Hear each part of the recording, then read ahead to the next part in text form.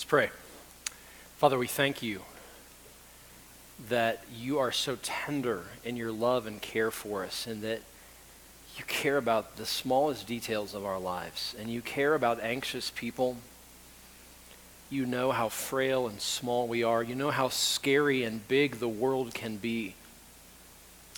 And we thank you that Jesus is the good shepherd who walks through us, through it all, and that you care for us with such tenderness and compassion and love and concern.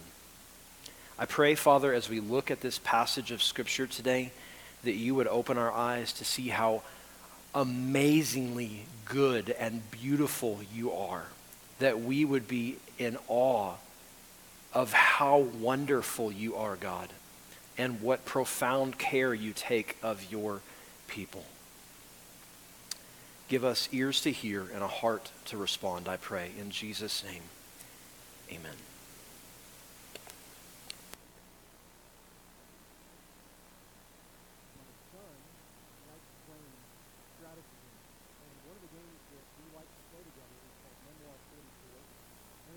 Because it's a history.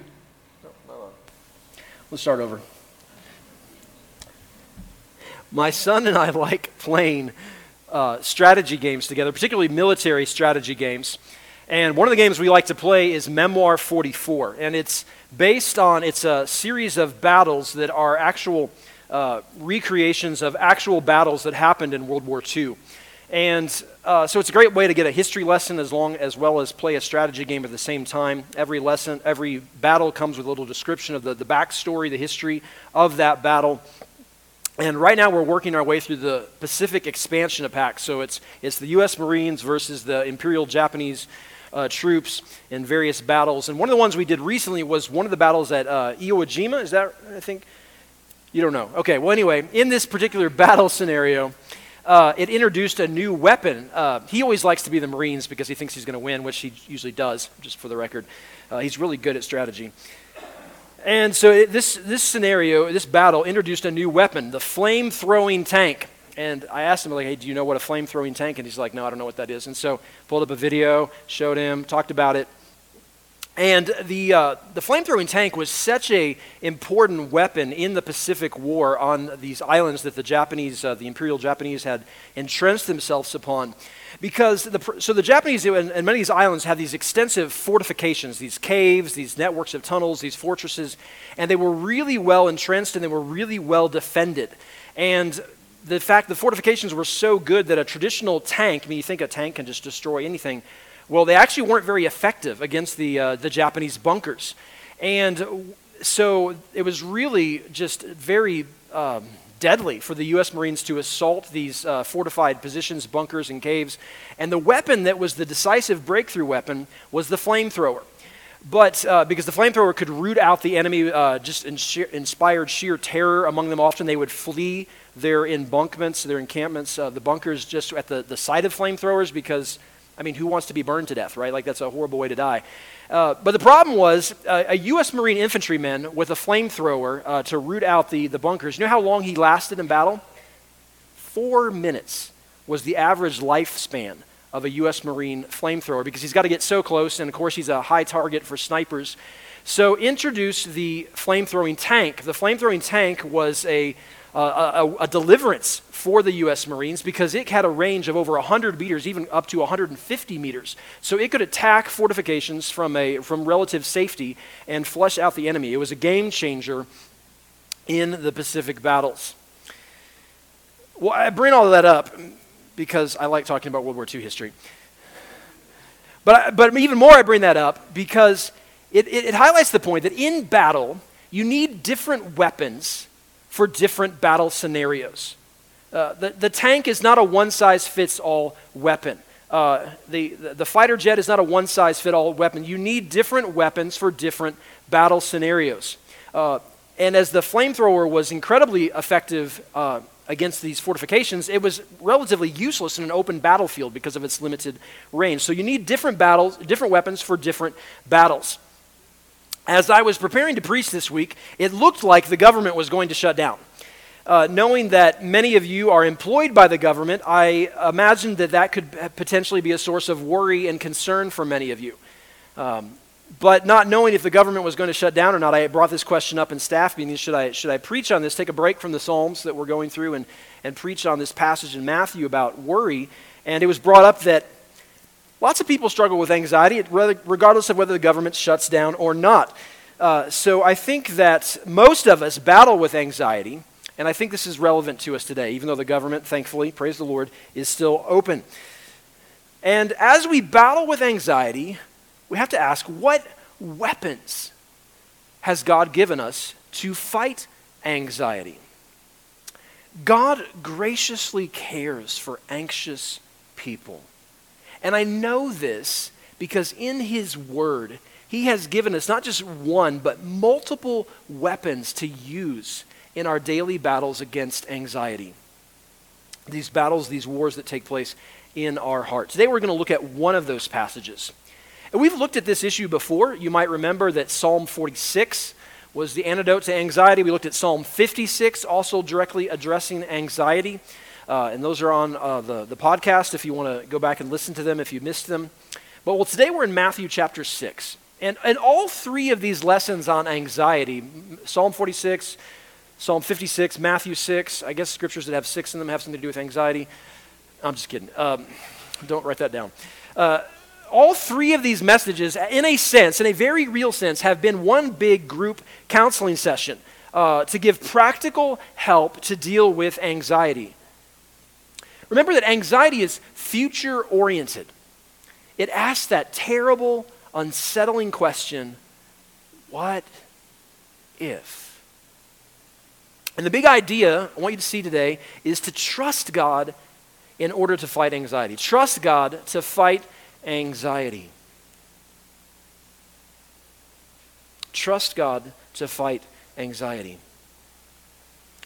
Jesus says, therefore I tell you, do not be anxious about your life, what you will eat, or what you will drink, or about the body, what you will put on. Is not life more than food, and the body more than clothing? Now notice here that Jesus starts off his teaching on anxiety with therefore. Now whenever you see a therefore in Scripture, you have to ask, what's the therefore? And in other words, his teaching on anxiety is based on what he has just said. And so look at what he says just before. He says, do not lay up for yourselves treasures on earth where moth and rust destroy and where thieves break in and steal, but lay up for yourselves treasures in heaven where neither moth nor rust destroys and where thieves do not break in and steal. For where your treasure is, there your heart will be also. The eye is the lamp of the body. So if your eye is healthy, your whole body will be full of light. But if your eye is bad, your whole body will be full of darkness. If then the light in you is darkness, how great is that darkness? No one can serve two masters, for either he will hate the one and love the other, or he will be devoted to the one and despise the other. You cannot serve God and money.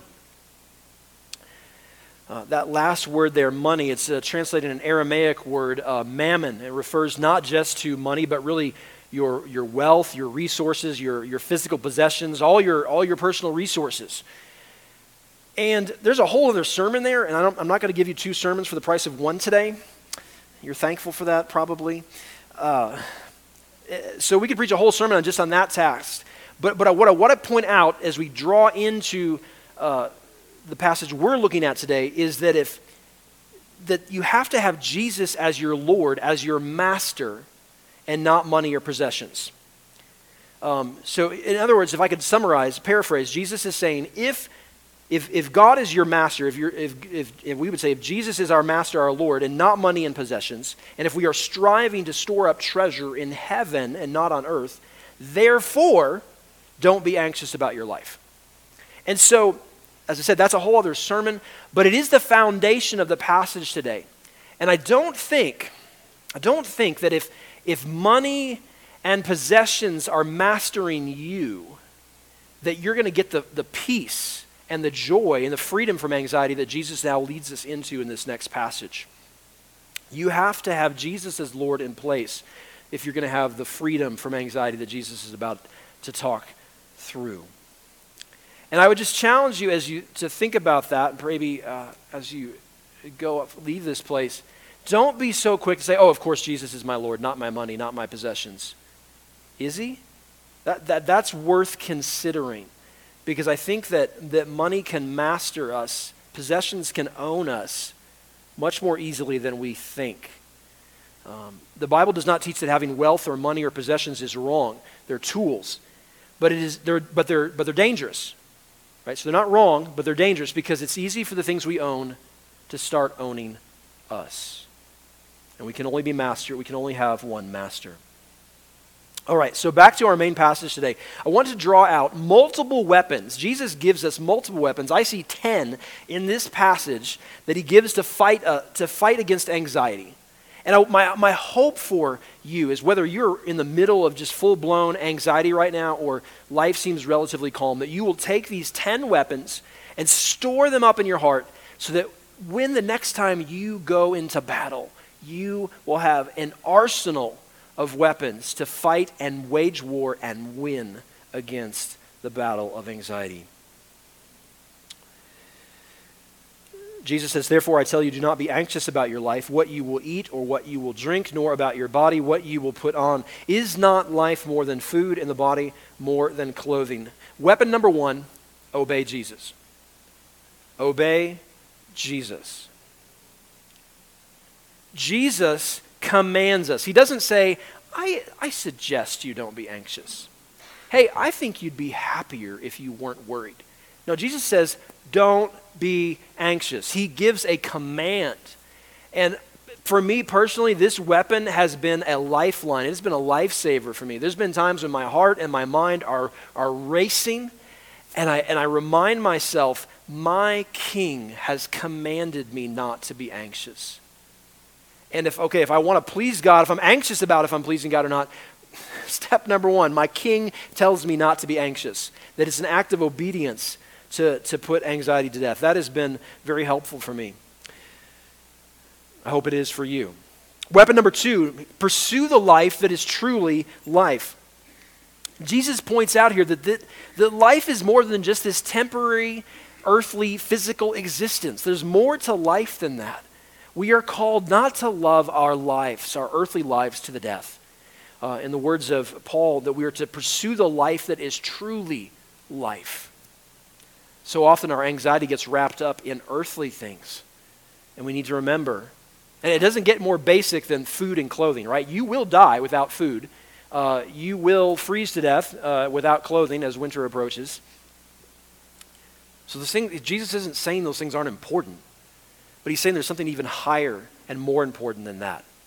And when we pursue that life above all, above the earthly life, that can free us from anxiety. Jesus continues, look at the birds of the air. They neither sow nor reap nor gather into barns, and yet your heavenly Father feeds them. Are you not of more value than they? Weapon number 3, look at birds. Let's expand that out. Weapon number 3, look at birds and remember your worth. Look at birds and remember your worth. My wife placed a bird feeder out in front of our house, and this passage is one of the reasons why we have a bird feeder in front of our house. Jesus commands us to look at birds.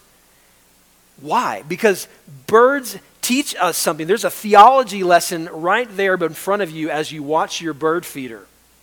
Jesus says something remarkable here, and this actually fits into what my theology and life class was looking at this morning. God feeds birds. That's remarkable.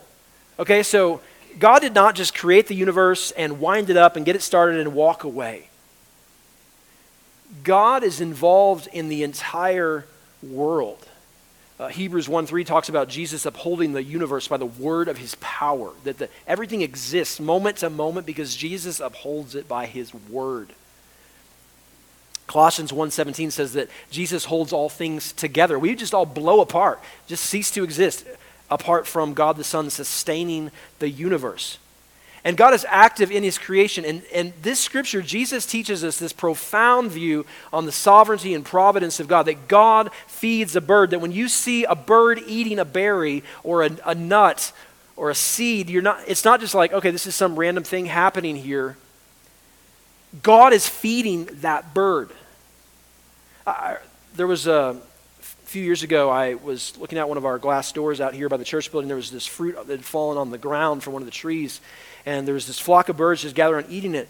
And it was just this moment of awe for me as I stood there and I watched these birds picking at the berries, and I'm thinking, I am seeing the unseen hand of God right now. God is feeding a bird. And what Jesus is wanting us to gather, what he wants us to remember when we look at a bird, is that that bird is not made in God's image. But you are. And if God's going to feed a bird, and think about these birds, these lazy galoots, right? They don't plant crops, they don't reap crops, they don't even bother to store them in a barn. They're dependent on people and the rest of creation to do the heavy lifting, and they just go around eating. Freeloaders. But God feeds them. And Jesus' logic here is that if God is going to feed a bird, birds have not been redeemed at the cost of the precious blood of the Son of God. But if you're in Christ, you have been. So if God takes care of a bird, won't he take care of you who are so much more precious to him? Jesus continues, and which of you by being anxious can add a single hour to his span of life? Weapon number 4, recognize that worry is useless. Recognize that worry is useless. It does you no good. It doesn't accomplish anything. In fact, it actually usually leads to evil. In fact, there's a psalm for that. There's a psalm that says, fret not yourselves, it tends only to evil. That when you worry, that worry leads you into sin. How many sinful things have been done because people were anxious, they were afraid, they were scared, they were worried, and they had to take matters into their own hands? Worry is useless. So now this isn't a call to do nothing. We should pray, we should plan, we need to act, but don't worry.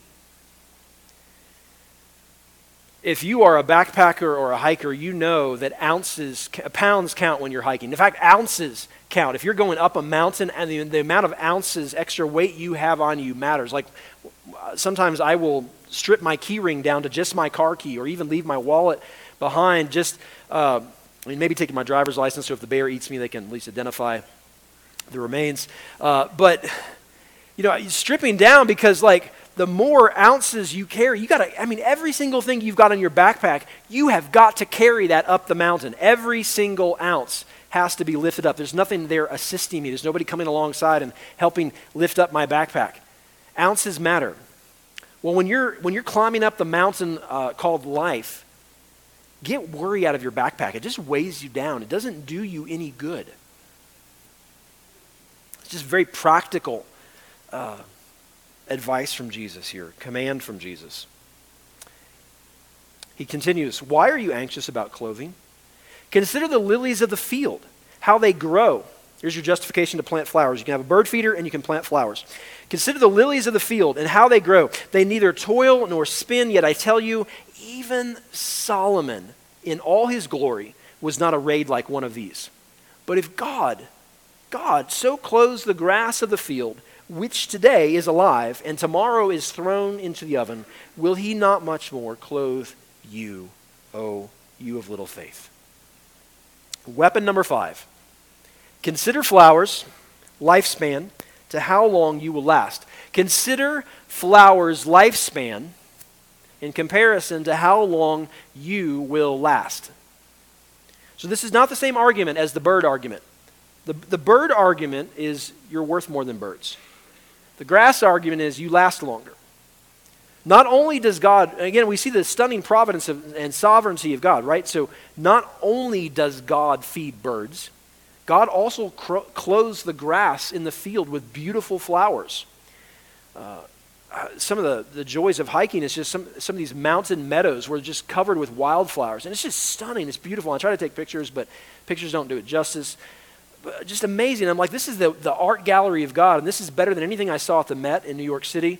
This is amazing. This is beautiful, God. Your handiwork on display, your intricate design of colors and design. And Jesus' point here, again, it's not the same as about the birds. The point is that you last longer. These beautiful wildflowers that are clothing the fields on the mountain, they don't even last a whole year. I mean, they have a short season and they're gone. But how long, Christian, will you last? You were made for eternity. If you're in Christ, how long are you going to be his son or his daughter?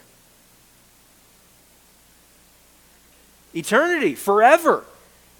You're going to be his son or his daughter forever. So if he takes care of grass, if he clothes grass so beautifully, and it doesn't even last one season, isn't he going to take care of you? Don't you last longer? This passage, the same passage, also gives us another weapon. Weapon number 6, strengthen your faith. Jesus really puts his finger on the root issue of anxiety here. He says, you of little faith. It's actually just one word in the Greek, but we don't have one. We don't have a single English word to that, so it takes us several words to. But to call somebody, hey, you're a little faither, maybe would be an approximation. The root issue of anxiety is unbelief. It's a lack of faith and trust in God. That's why the battle against fear, worry, and anxiety is always a spiritual battle. It's a battle against unbelief. And if you just tell an anxious person, hey, don't be anxious, that may not be very helpful. But if we see anxiety as an issue of unbelief, that is so helpful. Because you know what? There's something you can do about unbelief. You can believe. You can trust. You can strengthen your faith. If unbelief, if anxiety is rooted in unbelief, then strengthening your faith will counteract anxiety. There's a cure for that. It's trust, it's faith. And are you supposed to just work up more faith? No. But where does faith come from? Romans 10 says faith comes by hearing, and hearing by the word of God. So as you immerse yourself in Scripture, as you feed your faith through worship services and Bible studies and spending time alone in God's Word, your faith is strengthened and your anxieties will shrink. It's been so helpful for me to see this, to see my battles with anxiety as a spiritual battle, as an issue of unbelief, because I can do something about that. I can seek God's Word and be fed by it. Jesus continues, therefore do not be anxious, saying, what shall we eat, or what shall we drink, what shall we wear? For the Gentiles seek after all these things, and your heavenly Father knows that you need them all. Weapon number 7, remember your identity. Remember your identity. So in the Old Covenant, the relationship that God began, remember the biblical timeline, Abraham is the father of the Jewish race. He's the father of the Jewish nation. From Abraham came Isaac. From Isaac came Jacob. Jacob had 12 sons. They were the basis, the fathers of the 12 tribes of Israel. And God delivers his people from slavery in Egypt under Moses and enters into this covenant with them on Mount Sinai. That's what we call now the Old Covenant, the Mosaic Covenant. And in the Old Covenant, the world neatly divided into two camps. You have Jews, the people of God, and you have everybody else, and that's the Gentiles. So you've got Jews and Gentiles. Jews are God's people, ethnically descended from Abraham, and you've got Gentiles. That's everybody else. Well, it's interesting. In the New Covenant, the New Testament's another word for covenant. That's why we have Old Testament, New Testament, Old Covenant, New Covenant. In the New Covenant, those terms of Jew and Gentile are still used, but now they've been given a different sense. In the New Testament, Gentile can still be an ethnic reference to people who are ethnically non-Jewish. But in multiple places in the New Testament, the term Gentile has a spiritual meaning to it. In other words, it's the people who are not followers of Jesus. It's the people who are not people of God. And so the Gentiles are now the people who don't know God, and remember we saw that in Ephesians a couple weeks back, that we are now fellow citizens. We have full citizenship in Israel with ethnic Jews who trust in Jesus, that being part of God's people is now not a basis of ethnicity, and it ultimately never was. It's about faith. It's about trust, and whether you know the Lord or not. And so when Jesus says, the Gentiles are seeking after all these things, and I think what he's saying is when we worry, we are acting like people who don't know God. Yeah, people who don't know God, they worry about where their next meal is going to come from. They worry about their job and whether they're going to lose it or not. They worry about their 401k. They worry about a host of things. I mean, you can worry about anything and everything. And when we worry, we're acting like people who don't know God. As one biblical scholar said, worry is practical atheism, an affront to God. In pagan religions, people were dominated by fears of the God was seen as very capricious. He was just, maybe he has a good day, he has a bad day, and you're constantly in fear of offending the God or gods, and you have to try to appease them with your sacrifices and your offerings. But we have a perfect Heavenly Father who loves us perfectly. We don't have to worry. Worry is acting like people who don't know God. Well, this passage gives us two other weapons. Gives us a second weapon, I see. Weapon number 8, remember who God is. Remember who God is. And there's 4 words that Jesus says that I think are just pregnant with hope and encouragement and comfort. He says, your heavenly Father knows. He's your heavenly Father. He's your God. He's not just the God, he's your God. We are his. Number 2, he's heavenly. He's all-knowing. His wisdom is perfect. His understanding is unsearchable. His power is infinite. And his love for us is perfect. What a winning combination that is, church. Because if God was just love, and he loved us with a perfect love, that's great, but if he doesn't have power and wisdom to go with it, he may not be able to help us, or he may not know the best way to help us. But God loves us perfectly, so he wants what is best for us, and he has all the power to do whatever he wants towards us, and he has perfect wisdom to know what is the best thing for you. Perfect wisdom, perfect love, and perfect power combined. It's the winning combination. Your heavenly Father. God is Father. And maybe you had a terrible earthly father or an absent earthly father. There is a profound healing that takes place. I was just seeing a book about this. I can present a recommendation for Blair Lynn, the wife of Shai Linne. Blair Lynn wrote a book about this and how her absent father and her journey in the gospel and how God healed her heart as she came to know God as Father. It's also an amazing book by a former Muslim from Pakistan. It's called I Dared to Call Him Father, and talks about her journey of faith, of how she came to know God as not just the Creator, but as her Father. God is our Father. And no matter how good or imperfect or how terrible your earthly father is, God will show you what it means. The earthly fathers are simply a shadow of the reality. We're not the reality. Earthly fathers are the shadow. God is the reality. Father God is the reality that we are supposed to shout, that we are imitating. He's the reality. And your heavenly Father knows. He knows. Isn't that a comfort in the midst of your pain, your suffering, your need, your worries, to realize God knows. He knows what you're going through. He knows what you're facing. He knows what you're thinking. He knows. It's on his radar. He's not distant.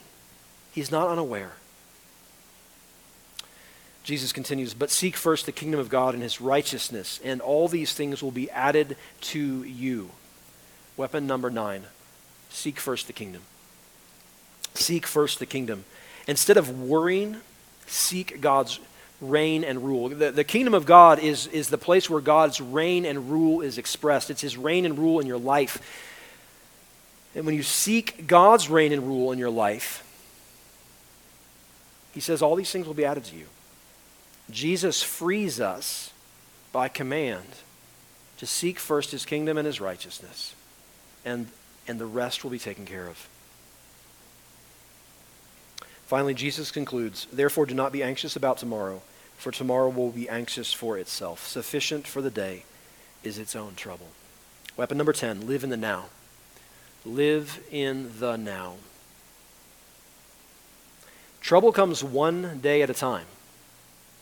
So does grace. What is that beautiful scripture from Lamentations? His mercies are new every morning. And you might be worried about what's going to happen tomorrow. But you know what? I tell you on the authority of the Word of God, if you are a child of God, there will be new morning mercies tomorrow. And you may not have them today. You may not have the grace you need today. You may not have the grace you need tomorrow today. And if you have an active imagination, you can probably imagine all sorts of terrible scenarios.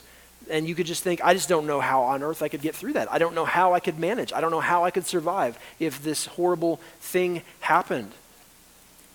And I love what one Bible student pointed out. God is bigger than your imagination. Like you may imagine a situation that seems so terrible that you couldn't survive it. God has grace that you can't even imagine. And there's new morning mercies every day. And if you've got to suffer and die for your faith, maybe you don't have the grace to do that in this moment. But if you're faced with suffering and death for your faith, you will have it. It's what's so encouraging about knowing church history is looking back on what saints have gone through or even what's going on in the world today. I just heard about recently a pastor who'd been imprisoned in Eritrea, I think 10 years, and finally died in captivity. He never was released. And I just thought of that line from Lord of the Rings, "Hail the victorious dead." You know, that for 10 years, this guy, and they lock their prisoners in metal shipping containers. Like, so don't think like our nice prison system with air conditioning and heating. Like they have metal shipping containers in the desert. They're locking Christians in these things. And I think, how did he do it for 10 years? He didn't deny his faith. Because God has grace that I can't imagine. And he'll give you whatever you need to get you all the way home. He will get you all the way home.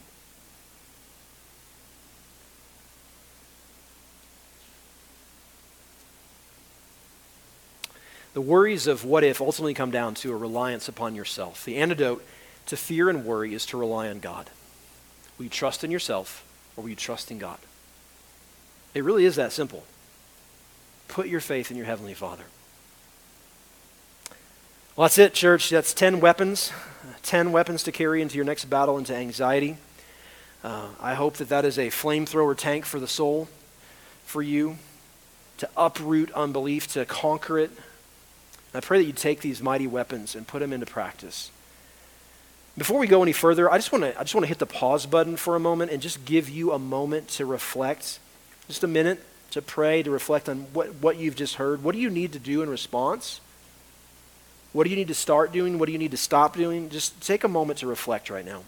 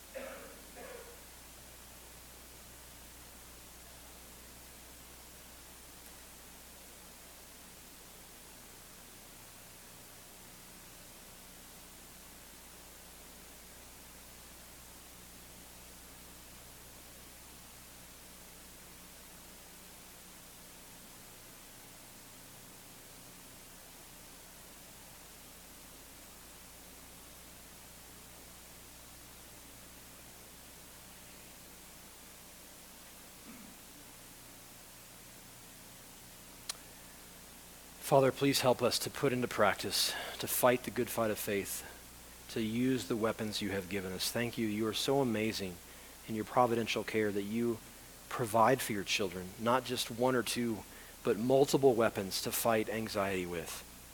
I pray, Father, that our hands would grow skilled at waging war with these powerful weapons that you have given us.